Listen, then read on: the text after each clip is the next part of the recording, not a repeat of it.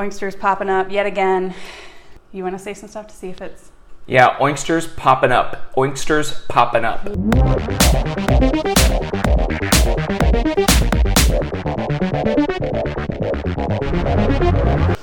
Hi, you guys. Welcome to a new episode of I'm Shook. I'm Sarah Shook, and I'm here with my friend John Hartman, and we're very shook today about organized religion. Hi, John. Hi, Sarah. Thanks for having me into my home. Yeah, thanks for having me in your home and talking about this. Of course. Before we get started, I'm going to add a little side note. Like I said, John and I recorded this podcast at a much earlier date, and I messed it up. Somehow when I went to go save it, it did not save, and he is being so gracious, and we're recording it again because it was a really good conversation. So it was. Yeah. But luckily, we were saying this offline that enough time has passed that I truly don't remember what I said. Yeah, but if we happen to say something like, I remember I said last time, or I think I said this before, or whatever, that we're just referring to that conversation. That's right. Yeah. And all my views have changed anyway, so. Yeah, I'm completely different now. I'm Muslim now. Wow. Yeah, I've converted. No. Mazel tov. Thank you. Anyways, let's jump in. I think maybe we could start with a little bit of our background. So how did you grow up? You grew up religious, right? Yes, I did. Okay. I grew up Methodist.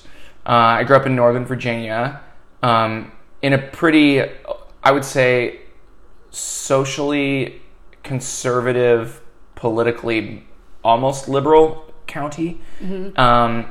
And my dad was raised Methodist and came from a large Methodist family. Like everybody in his family was Methodist. And my mom was Presbyterian, but they joined the Methodist church when I was very young. And I went through, they have like confirmation in the Methodist church too. Oh, I was confirmed. I don't think it has nearly the level of the Catholic confirmation that you go through, but I remember going to confirmation class like once a week for a while when I was probably 13. Huh. And then doing a little ceremony at the end. You don't get like a confirmation name like the Catholics do, but it was pretty in depth at least. Yeah. And I was really involved with the church when I was younger. I was in the youth group and did like church orchestra. I remember going on a couple mission trips even. Nice. To like rural Virginia and building homes and stuff. Nice. Yeah. Yeah. I feel like I had a similar kind of upbringing. I was raised Baptist, which I don't know if it's similar to Methodist or Presbyterian or whatever, but same sort of thing. And I went to a Christian school as well, so a private Christian school. So I was like inundated with it. Yeah. But we, did the hymnals. I went to vacation Bible school. I would go to Sunday school, and then I would go to service with my parents and like all that kind of stuff. And then I remember going to like Young Life retreats and stuff like that. And I did youth group in high school, and I was on like a sketch team in the youth group. Oh, I bet that was good. Yeah, it was so good. I remember one time we played devils, and I was like the head devil, and we had to paint our whole face like red, and I had this like stuff in my hair for one sketch for like a youth group night on like a Wednesday night. Wow. Sounds like Groundlings level commitment to wigs and face paint. It almost was. But I remember like you had to be in high school to do it, and I auditioned in 8th grade, and whoa. Yeah, my friend was like, just do it. Like, she was a year older than me. Just do it. We should do it together. You'll probably get in. And I did, but like the woman who was in charge of the sketch team was also the high school drama teacher. And she called my mom and was like, can Sarah please be in this? She's so great. And I was just like, oh, I have to. Oh my God, this is amazing. What a calling. And like, yeah, you're getting scouted so early. Yeah, but I just wanted to do it because I'm like, I want to like do comedy and like act and like do stuff. And I guess I was like, and my parents will be proud because it's Christian. Yeah. So yeah, okay. So you were raised that way, and now where would you say you're at religion-wise? If I guess it would be not applicable on a standardized test. I'm not religious at all. And in fact, I would say I don't really like the term atheist, but it's closest to what I would say because agnostic is kind of like I feel like you haven't made up your mind. There was a term I heard one point that I would never just go around calling myself, but I think does define it well, which is secular humanist. Okay. I always liked that, though it sounds a little lofty to call yourself that. Yeah. But so I probably wouldn't use it out in mixed company, but I would say it now that I like that. That I don't believe that there is a God, and I don't adhere to organized religion. Mm-hmm. And with the God thing, though, like, I don't believe that there's one, but I certainly don't know for sure. Yeah. But my kind of thing on that is like, but the burden of proof is not on me to figure that out. And I'm assuming there's not, but there could be. Are you kind of like, I'm okay with not knowing? Yeah. I mean, well, if someone knew, it'd be great. But right. But I'm comfortable enough not knowing, because I feel firm enough in the way that I live my life and how I have like how I adhere to like morals and ethics. Yeah. That wouldn't really change knowing whether there was a God or not. Yeah.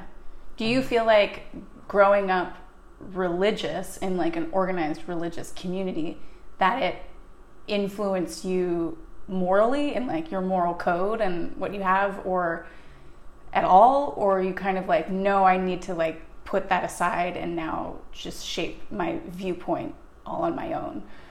It's a good question, because I don't know how different I would be if I didn't have that. I think the short answer is yes, it certainly influenced me a good amount for morally. But the thing is, I don't know that I would, like, there's a lot of great rules that are in the Bible, the golden rule, and do unto others as you'd have them do unto you. Yeah. There's a lot of good things about treating your fellow man or treating the poor, those kinds of things. I don't know that I wouldn't have been able to get to those on my own, is the thing. Like, or that my parents raised me great, and I think maybe I would have gotten there on my own. Also, those rules aren't original to the Bible. Like, the golden rule predates the Bible a lot. And so they have almost less to do with like Christianity to me than like, hey, these are a pretty good set of rules to follow. Yeah, I agree on that thought of like, I guess I would have found my way somehow, like believing and finding a moral code. I don't know. I mean, one of my best friends didn't grow up religious, and she's a wonderful person and has a great moral code. But like, I think it gave me, like a standard for moving forward of like how I should conduct myself. And as I get older, I feel like I'm able to shift that a little bit more. Yeah. Because I think one thing, I don't go to church or anything anymore, and I don't really believe in organized religion anymore. But one thing it did to me, that it almost like enforced this moral code out of fear. And that's one thing that like really deterred me from continuing with that, and why it didn't really speak to me even while I was in it, because like I was told to like wait till marriage to have sex. I was told that I have to wear certain types of clothes and talk to people a certain way, and that I should be more like meek and as a woman and stuff like that. And now I'm just like, I created such fear in me of being a certain way, or wanting to be a different way, and that I felt like I couldn't be because it would not fit right with like my family or the society that I was in. Yeah. Well, that is almost my like number one slam on religion, is that it truly, it's almost objectively gets people in with fear. Yeah. I mean, some people might disagree with parts of that, but I mean, a lot of religion is based on like having a good answer of where you go when you die, and having a way to get out of you not going to hell, and of you getting some of these parts of your life taken care of for you, so that you can have like this little comfort about how you go about your life. Yeah.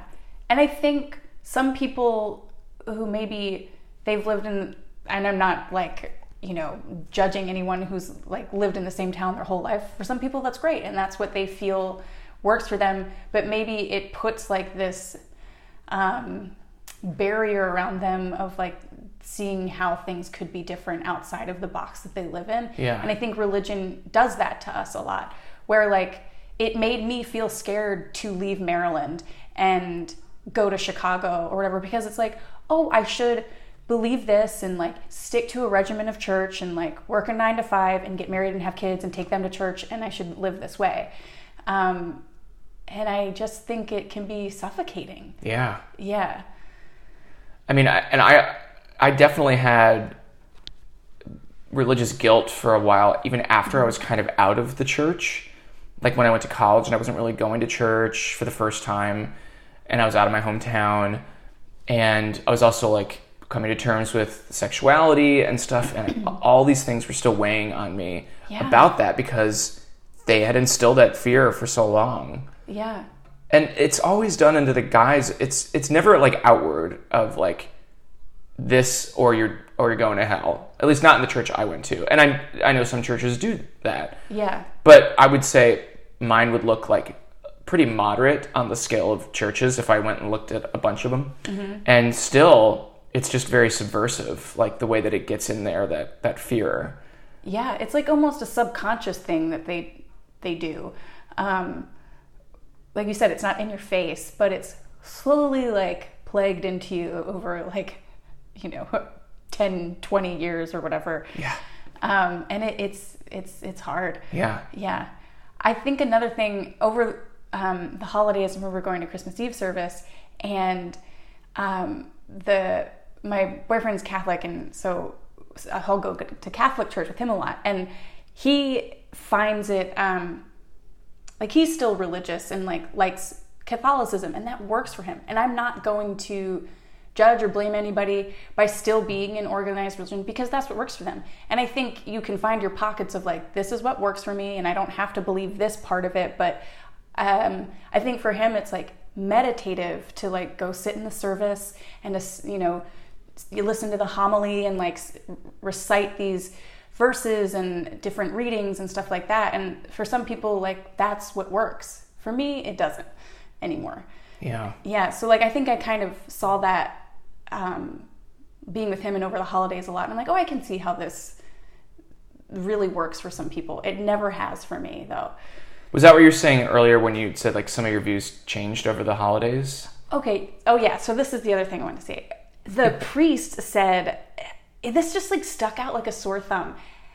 And of course it's Christmas. So he's like, we're sinners. And that just like made my body burn when he said that word. We're born into sin, and the only way out of being a non-sinner is to like accept Jesus as your Lord and Savior.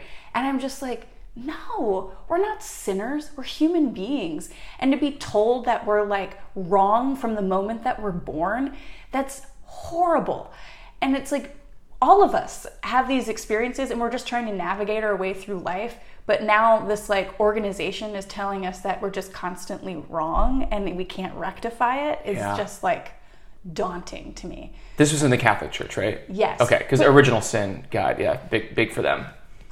Yeah. They love it. It was big in the Baptist church though too. And yeah. then in high school I transitioned to like a non-denominational Christian church, which was it's kind of like a mega church now. But they talk about it too. Oh, sure. Yeah. It's just like kind of has the guise of like being cooler or hipper. Yeah. And I think for me, I'm like, or you could just like maybe love yourself and be okay with these flaws. And it's like, the church never taught me that. They never taught me confidence. They never taught me how to like love myself more and to be okay and to forgive myself for things. But it made me feel like I had to forgive other people. Great. But it never taught me about me. Yeah.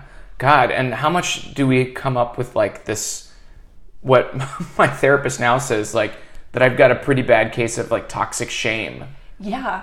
It's just because we're starting at such a detriment, like in a way of like digging ourselves out of this little shame pool that we've been like drowning in for so long. Yeah. And you have to deal a lot of it on your own. Mm-hmm. unless you have like this amazing support circle from an early age when you don't even know how to really talk about your feelings really, or talk about what you're going through, about like, I don't know if I agree with this, or you kind of go along with what your parents are saying for a good chunk. Right. But then you're dealing with other stuff that you are purely dealing with in your own head, just spinning it. Like whether you're growing up and you don't know what's going on with your body, if you're a girl, or you're having sexual thoughts and you don't know what that means. Yeah. Right. And it's almost like, and I think in that regard, when you're like going through puberty or whatever, I don't know if I ever remember having a conversation with any of my parents about what happened, but I remember one time I went to the library and my mom was like, okay, let's all get a book. And my brother comes running up like laughing, and he hands this book to my mom. It's called The Period Book. And he's like, oh, you should give this to Sarah. And my mom goes, actually, I should. And God bless her. I'm sure she was like, I don't know how to do this. But I think that maybe it's also a religious thing where it's like, oh, this is such an untouchable thing, and they shouldn't know about their bodies because they shouldn't do anything with them until they've met their person, or in like a marriage or whatever. And I think about it now and I'm like, I can kind of like, great, I want to have that talk when I have kids, and like be like, stuff's going on, you should appreciate your body and realize this is happening, but use it properly, like that sort of stuff. And yeah, just another facet of religion that I'm just like, okay, I didn't get that, and I never was told to feel confident or okay about that. Yeah. I was listening to one of my favorite podcasts, My Dad Wrote a Porno, and they had Emma Thompson on there, and they always talk about sex on there with some of their guests who are fans of their show.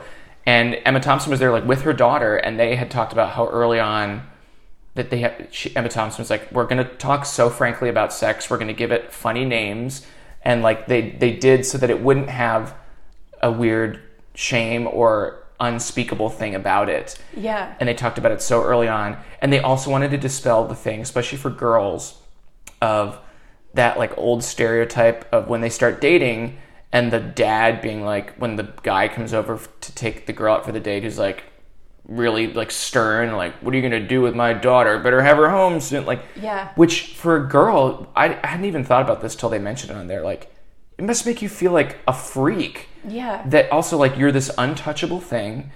You shouldn't be having sex. If someone wants to have sex with you, that's a bad thing. Mm-hmm. And that goes back to religion too. But that to demystify that, I think, is really important for younger girls.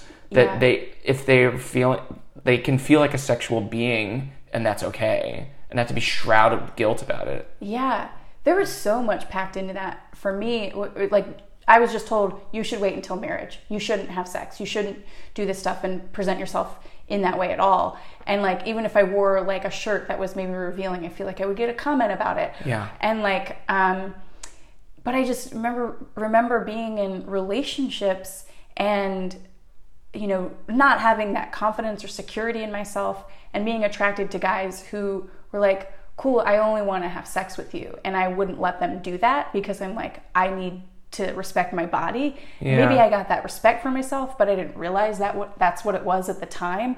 I was just told not to do that. But then I carried all this guilt and shame because I felt like I wasn't wanted because that's what those guys wanted. And I wouldn't get, so it just gets so mixed. Yeah. Yeah, it was a weird thing. Yeah. I'm going to be honest, this is probably the heaviest conversation I've had yet. Yeah. It's a heavy one for me. I mean, I grew up in this, and if like my family at all is listening to this, I'm just like, oh God. But because you think they won't accept your view on it now, or they'll be surprised by it? Maybe they'll be surprised. I mean, I'm still asked, you know, how's your relationship with God? Mm-hmm. Are you going to church? And like, when I say, no, I haven't been going to church, just hearing the like disappointment from like my parents or, you know, family members, and it's just like, you know, well, you should. Yeah. And I'm just like, no, I shouldn't. It doesn't work for me. So I'd be forcing myself to do something that doesn't feed me, and it almost will become a negative thing and resentful. And I think that happened when I was younger. Yeah. So yeah, I think it's hard for me. I feel you. Yeah. I mean, I may have said this before, but like, it was easier for me to come out as gay than as atheist to my Really? parents. And they don't even really know that. Like, I went to Christmas Eve services when I was home. My dad sends me clippings about things that are going on, and if there's someone in the church that's not doing well, he's like, I'm sending this to you so you'll pray for them. Because he's the prayer chain captain. Okay. So yeah, he's pretty important over there, and he's still very involved there. And funnily enough, that we're talking about this now again, because since I talked to you last, there's been all this weird stuff going on with the Methodist Church and LGBT clergy. I don't know if you've heard about it. No. I saw it because it was on CNN. Huh. So they had, it was like in November or December, maybe even January, but they had this International Methodist Conference, and they had this big vote on, it was in the US, but the Methodists from all over the world were there to vote on whether they should allow LGBT clergy at all into the faith, and if they should be allowed to perform gay marriages. And it was pretty close, but the vote was no. Wow. And I sent this to my parents. I sent the thing. And again, I'm like, I don't have much to do with the Methodist Church right now, but I wanted them to see that because they both go to it. And especially my dad's super involved. And I was like, I don't know if you saw this. And they both wrote back separately to me and were like, we've been following this story very carefully, and it's really concerning. And my dad especially was like really struggling with it because it seemed like it was really divided, but the US chapter, most of the US chapters were wanting to allow gay clergy, and it was these specifically ones from like Russia and Africa who are super conservative that swayed the vote. So they've been having all these other conferences in the US now. My parents have gone to one at our church. Wow. Because it's like concerning a lot of them. And there was an article in the Washington Post about it. My dad sent me that. It's like the Methodist sect may split in two because they're so divided over this. They may even have another vote. It's long from being over, but they might start their own like religion almost. They don't even know how they would do that. Yeah. But it's becoming this huge crisis. But in a way, it's kind of good. And my parents, I mean, I was really proud. Like, even though they're still a big part of this church, my mom went to this meeting at our church, and she was like, and they voted on it at my hometown church, and surprise, surprise, they were really split on it in Virginia. But my mom was like, if this is the way it's going, I'm walking. She goes, this issue affects me personally, and I'm leaving the church. Wow. I couldn't believe it. It really... I'm like getting tingles. I know.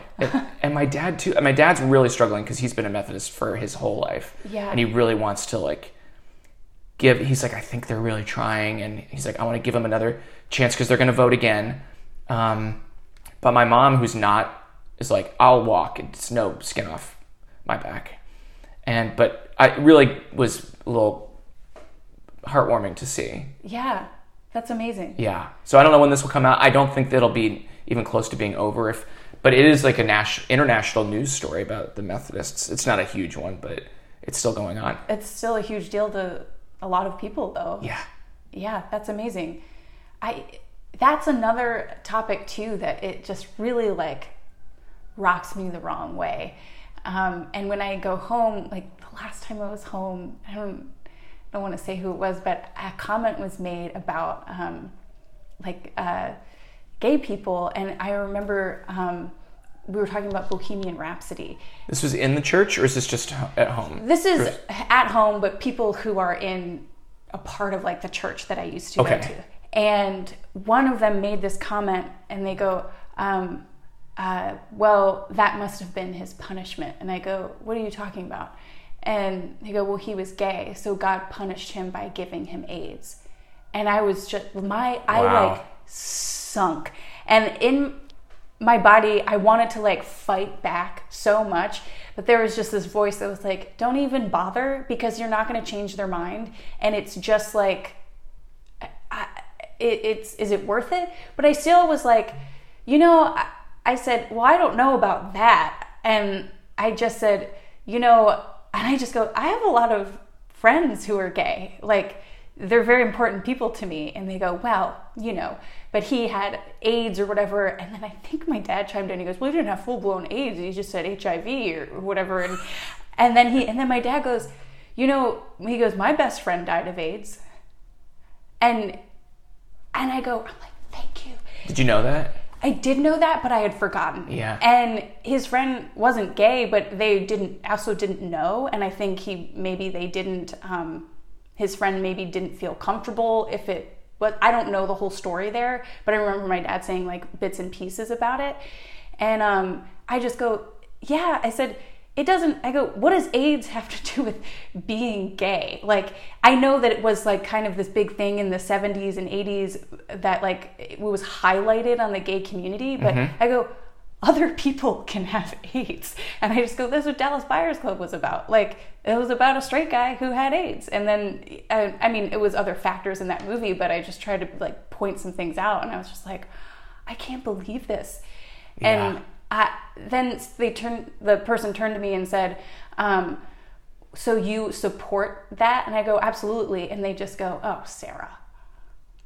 Wow. I don't know what I would have done, but I think it is time to say things when they come up. Yes. I know what you're saying about, I don't know if I'm going to change their mind, but people need to be fucking called out. Yeah. I think it was me of like, more of like, don't get angry right now. That's not going to help the situation. So it's like, okay, what do I say right now? And the only thing I could think that was calm was like, I go, a lot of my friends are gay. And like, I don't agree with you. Yeah. And at least that started something. And at least I got some sort of point of like my dad being like, well, yeah, my friend died of AIDS. So yeah, at least I felt like, even though I'm sure it's still a foreign idea to my dad, he was still like, okay, we need to understand where other people are coming from. Yeah. Yeah. Well, what I truly don't understand, though, and that is anyone that liked Bohemian Rhapsody. But besides that, that's what I would have He gone didn't even off sing on. the songs, right? Oh, God. Those teeth, I can't get past them. I would have gone off on that. Would have not held back. But even, oh my God, I could go on about the fucking Catholic Church and go full circle on their stance on condom use and in Africa, which is with the AIDS crisis that still happens in Africa, and the fact that they will not, and they want to offer aid and they will not offer condoms, and they preach against it, and they're over there actively preaching against it, and stopping them from do that is like tantamount to criminal negligence in my eye. It is unconscionable. Well, there are people who still exist who are just, are living in the United States and living lives like we do, who I feel like still will be like, condoms are abortion. Yeah. And I'm like, honey, no. Like, no. You need to protect yourself and your life. And like, if you are not properly prepared for this, a child coming in, then you have to protect yourself, and you're not killing anything. Yeah. You're killing a good time. Yeah, that's exactly it. Oh man, this is a whole. It is heavy. Bucket of worms. Yeah, I know, and it truly, as we're proving, like it just starts to seep into so many different aspects of life. Truly, I do want to go back to something we mentioned early in the conversation about God, and you said you don't believe in God anymore. I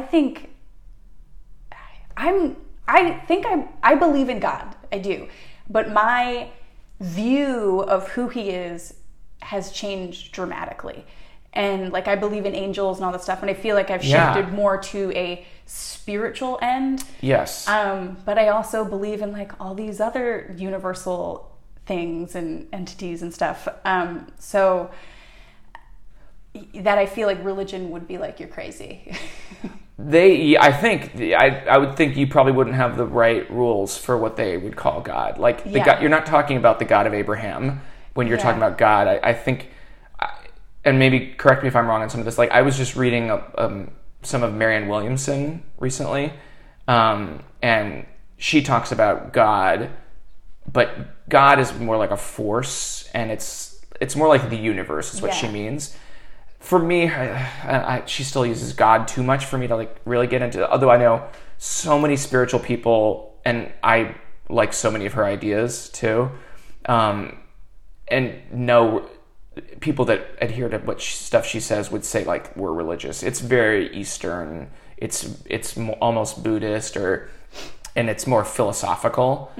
But I feel like that's more like the kind of God you're talking about. Yeah, it's more of like an energy. Yeah. And I still don't know, like, how did this world or universe or galaxy or whatever get created? For me, I'm like, I don't know, and I'm okay with not knowing, but I believe in this like universal energy or this force that is here to aid us, and I think there are other beings that are here to aid us and help us. Yeah. Yes, I mean, I definitely want to believe in like that power, and that there's, I don't know I still don't have a name for it. I don't have a good name for it. It's not God to me, but I think the universe definitely has energy, and that we're all like giving into things to it and taking things from it. And I really do believe about things that you put out there energy wise, you get back. Yeah. So I'm in with all that, and I've done the Reiki healings with you before, where you've talked about like the angels and stuff. And for me, when I'm hearing that, I'm not picturing like Gabriel or one of those kinds of angels, but I'm like, in the moment, I kind of like go with it. I'm like trusting you with it, and like just like letting go and interpreting it in a different way for what it means to me in the moment. Yeah. I'm not articulating that well, but it's like, I don't know. It's not religious to me in that sense. Yeah, I know what you mean though. I think we each have to find our own interpretation that works for us. And that's the most important thing. And if some people, being in a Baptist church is what works for you, and you're still able to be open and understanding and accepting of other types and walks of life, then that's great. But if you are an atheist and you don't want to believe in anything, but yet you find solace in that and you're still a great person, then wonderful. Right. But don't you think that sometimes those sects, like there's going to be rules in the Baptist church, I know, that are going to preclude you from being as open-minded as maybe you or I would want them to be. And is that okay though? I think maybe, I look at my boyfriend and he still is Catholic, but I don't think he adheres to these, all of these rules. I think.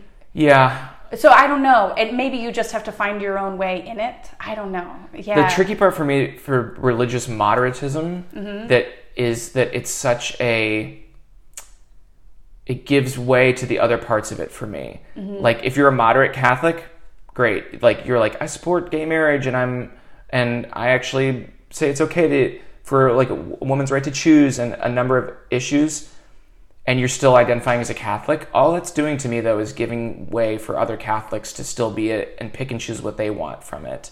Yeah. That's what's a problem to me. Like this, I think I might have said before. That's something I believe in about why people feel like when we go back to like how do you develop morally, you and I could come up with a great set of rules right now that is like a great way to live your life, and it wouldn't have to be defined by a certain denomination or anything that goes along with some of these ideas from the Bronze Age that we don't adhere to in any way, any other ideas from that time period except these truly outdated religious views. Yeah. There's not one other facet of our lives that we do, but we have a weird stigma about offending people for their religious beliefs, when I feel like with not trying to be deliberately provocative is time to end in a way.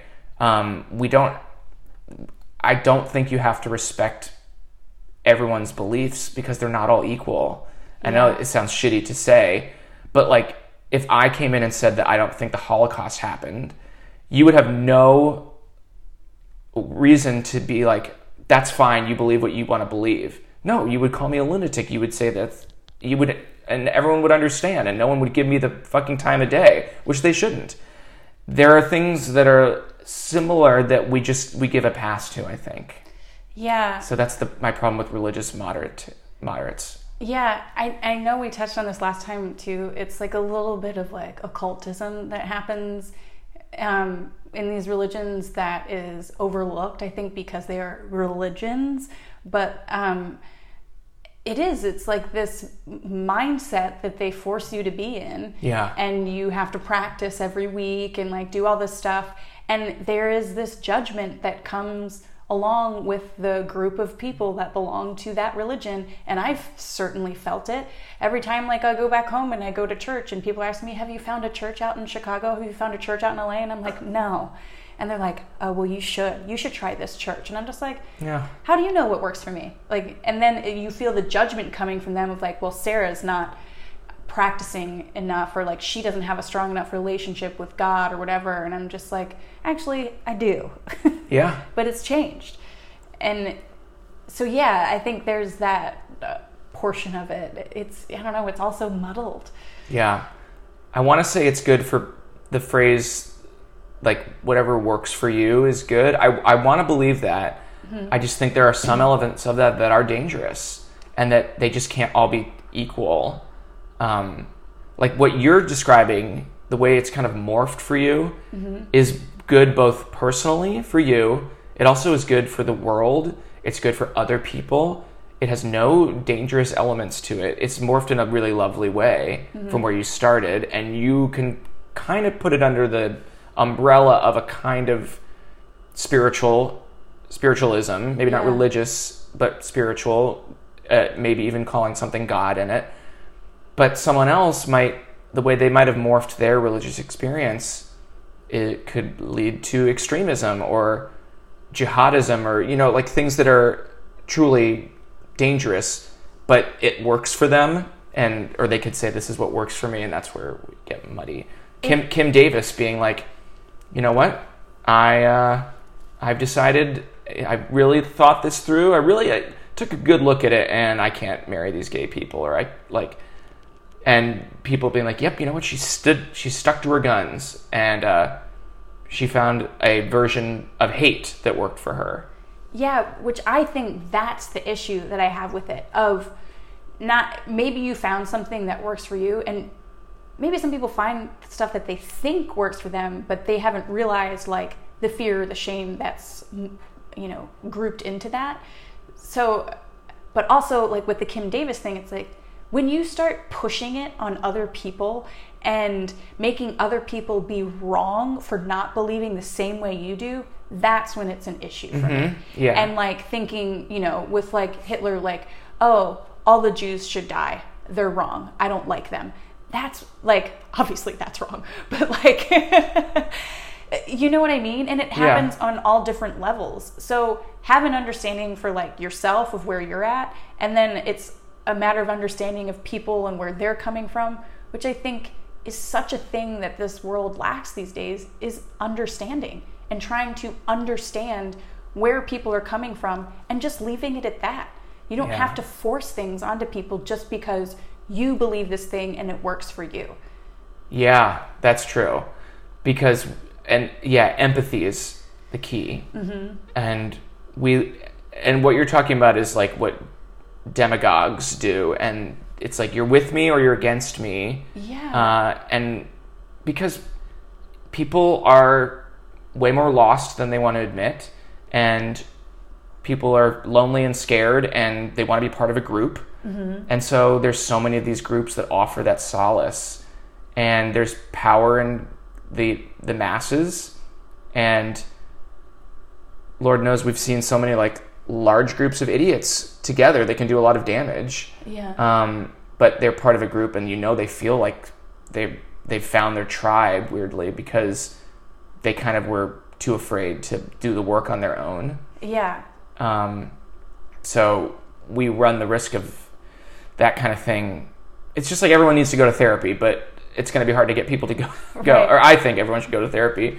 Everyone just needs to like spend a month by themselves and like journal and whatever, dig into like these beliefs or whatever that don't work for you anymore, and like untangle stuff for yourself. It's hard. Well, it's hard. It's scary. So hard. Well, that's why people don't. That's why people don't do it. It's way too hard. Mm-hmm. Yeah, introspection is terrifying when you look at yourself in a very honest way and be like, oh boy, actually, I drink too much, or wow, I have been a bad friend, or whatever. I gossip whenever I get into a conversation. Yeah. And just recognizing that stuff about ourselves and trying to flip it. And I think some people maybe don't even get to the point where they recognize that they need to recognize, or... Oh, yeah. Because you can use crutches for so long that it becomes kind of the norm. Yeah. So you get past the point of willingness to change. For sure. And I still do it. Yeah. I mean, we do it in lots of ways we're probably not aware of. Mm-hmm. And no one wants to be told their flaws either, because you want to believe that you're trying really hard. Yeah. And, religion is, to bring it back, is like one of those things people can go to that, like, it puts a Band-Aid on things for you. It doesn't often... I mean, I think people would argue with this too, who are religious, that they're like, well, it made me a better person, but it does run your life for you in a lot of ways that is an easy way, I think, for some people to be like, here's a way to fix my unstructured life. Mm-hmm. Not that it doesn't give you structure. I'm sure it really does for some people, but there's a structure too of like working on yourself that doesn't involve that. Yeah. It's one of those escape places, like, joining the military when you don't know what to do with your life. I mean, again, I'm sure a lot of people join the military for good reasons. Yeah. But I know some people who are like, oh, I'm screwed up. And it's like that thing that, like, this will run your life for you, so you don't have to. Yeah. That happened a lot in my hometown, where it was like people either would join the army or join the police academy because they're like, I don't know what to do. I don't want to go to college. Yeah. Yeah. But yeah, and I think sometimes it all feeds back to, that's another thing with like religion of like, is it allowing you to pursue what you're really passionate about, or like find your purpose on this earth? And I remember always wanting to be an actor and do writing and stuff like that, and just getting comments from people or like my parents, whatever. It's like, well, why don't you do it for the church? Like, you could do it that way. And I'm like, that's not my purpose. Well, some of those sketches, though, they do hold up. The red face one, I gotta bring that back. Yeah, the devil's one. What was the premise of it? I honestly don't even remember. It was like a classroom, and I was the teacher or something. Maybe I was teaching people how to be a devil or something like that. I really want to see it. I know, I want to now, too. Is it on tape somewhere? No, I used to still have all of those scripts, though, in a binder. And I think when I moved to LA, I was just like, what am I saving this for? And I threw them out.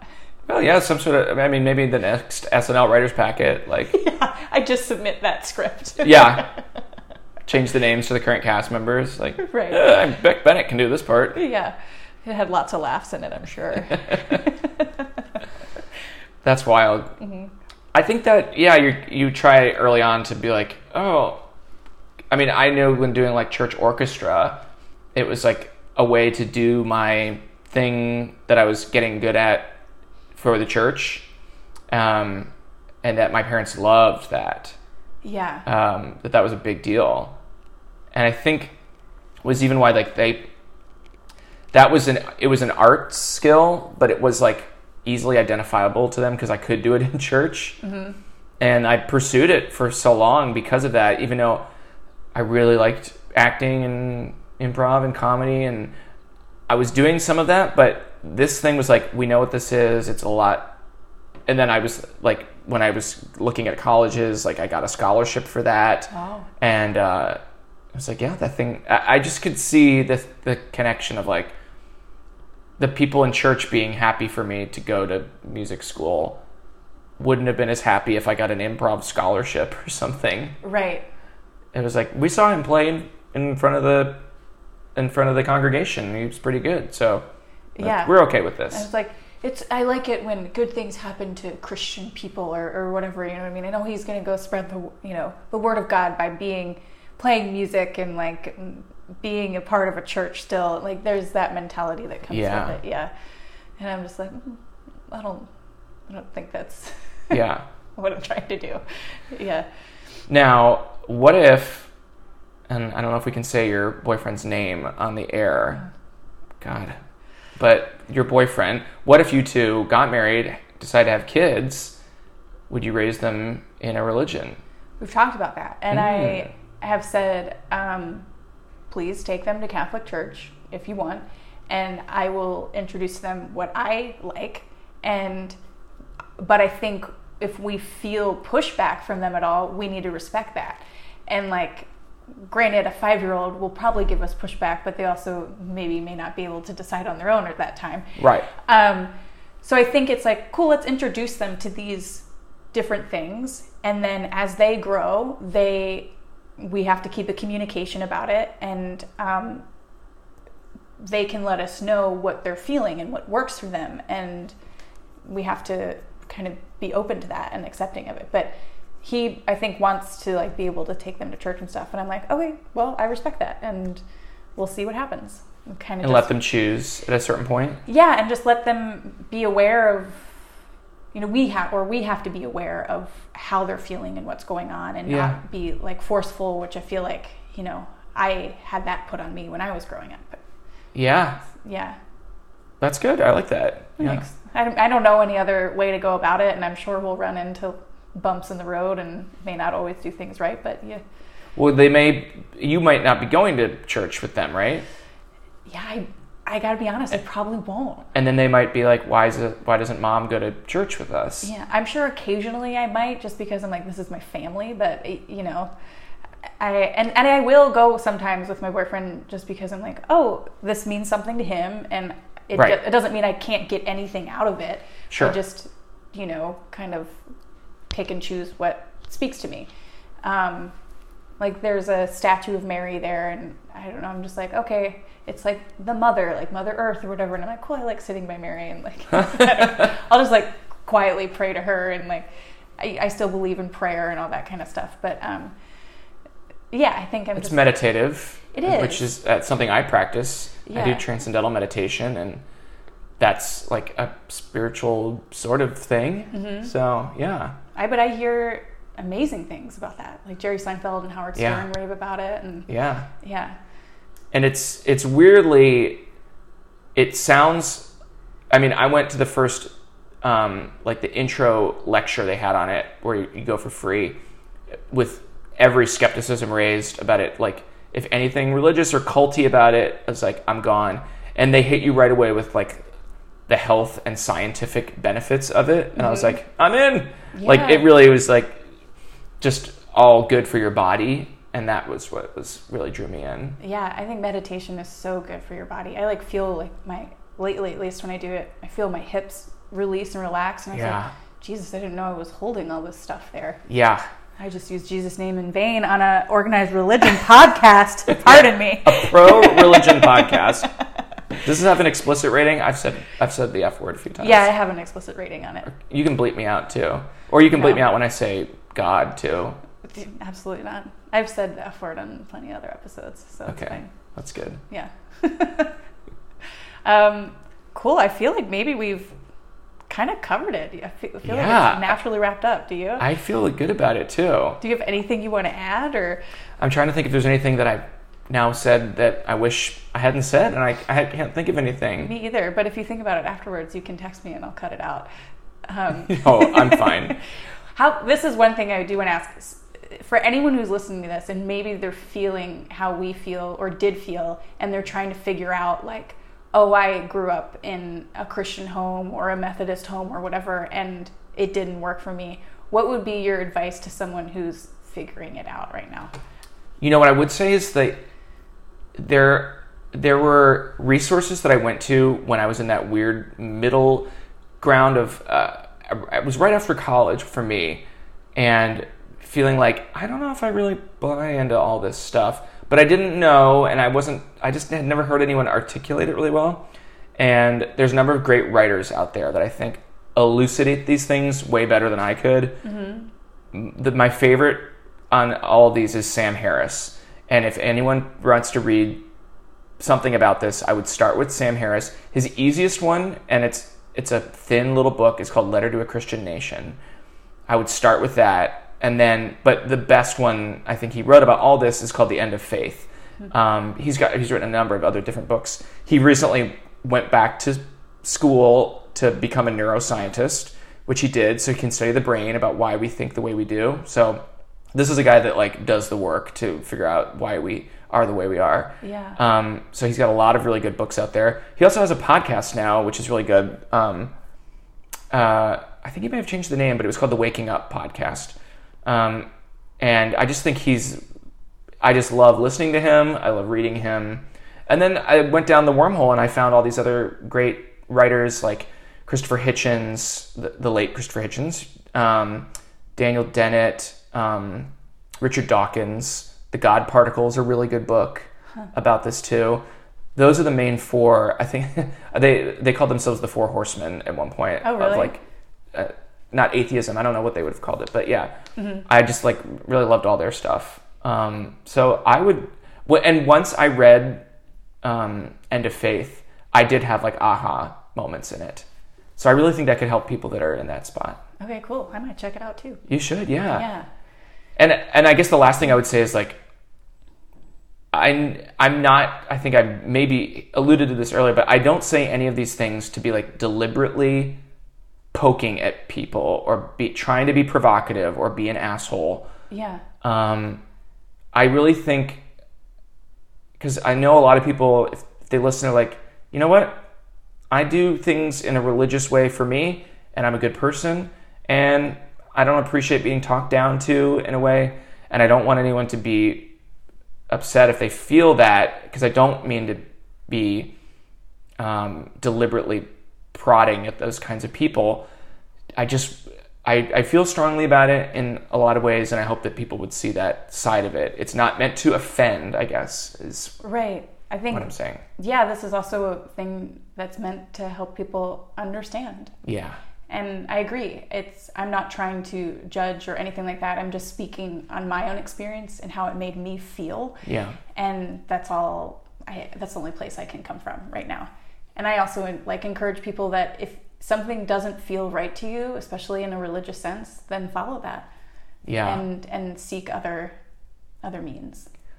I'll end with saying like hope is different than belief to me too. Mm-hmm. Belief, you really got to show your work, like, and hope, like I hope the world runs a certain way too, and I rarely use the word belief with stuff that I can't prove. Mm-hmm. So and I don't just stand on the thing like, and that's just because I believe that, like. I'll never accept that as a good answer for anything. Like, well, I just believe that that's the way it is not a good answer to me. So I only say these things to be like, I hope for things to be great. I'm cynical, but I'm optimistic. Yeah, that's the exact word I was thinking. I'm optimistic. Yeah, I'm not pessimistic at all. I just I look at things a lot. So it just means I don't take everything at face value. I'm doubtful, and then I'm happy to look at the bright side of things too. For sure. Cool. Well, thank you, John, so much. Thanks, Sarah. Also another great re-recorded conversation. I know. I'm going to say it's better than the other one even. I think so too.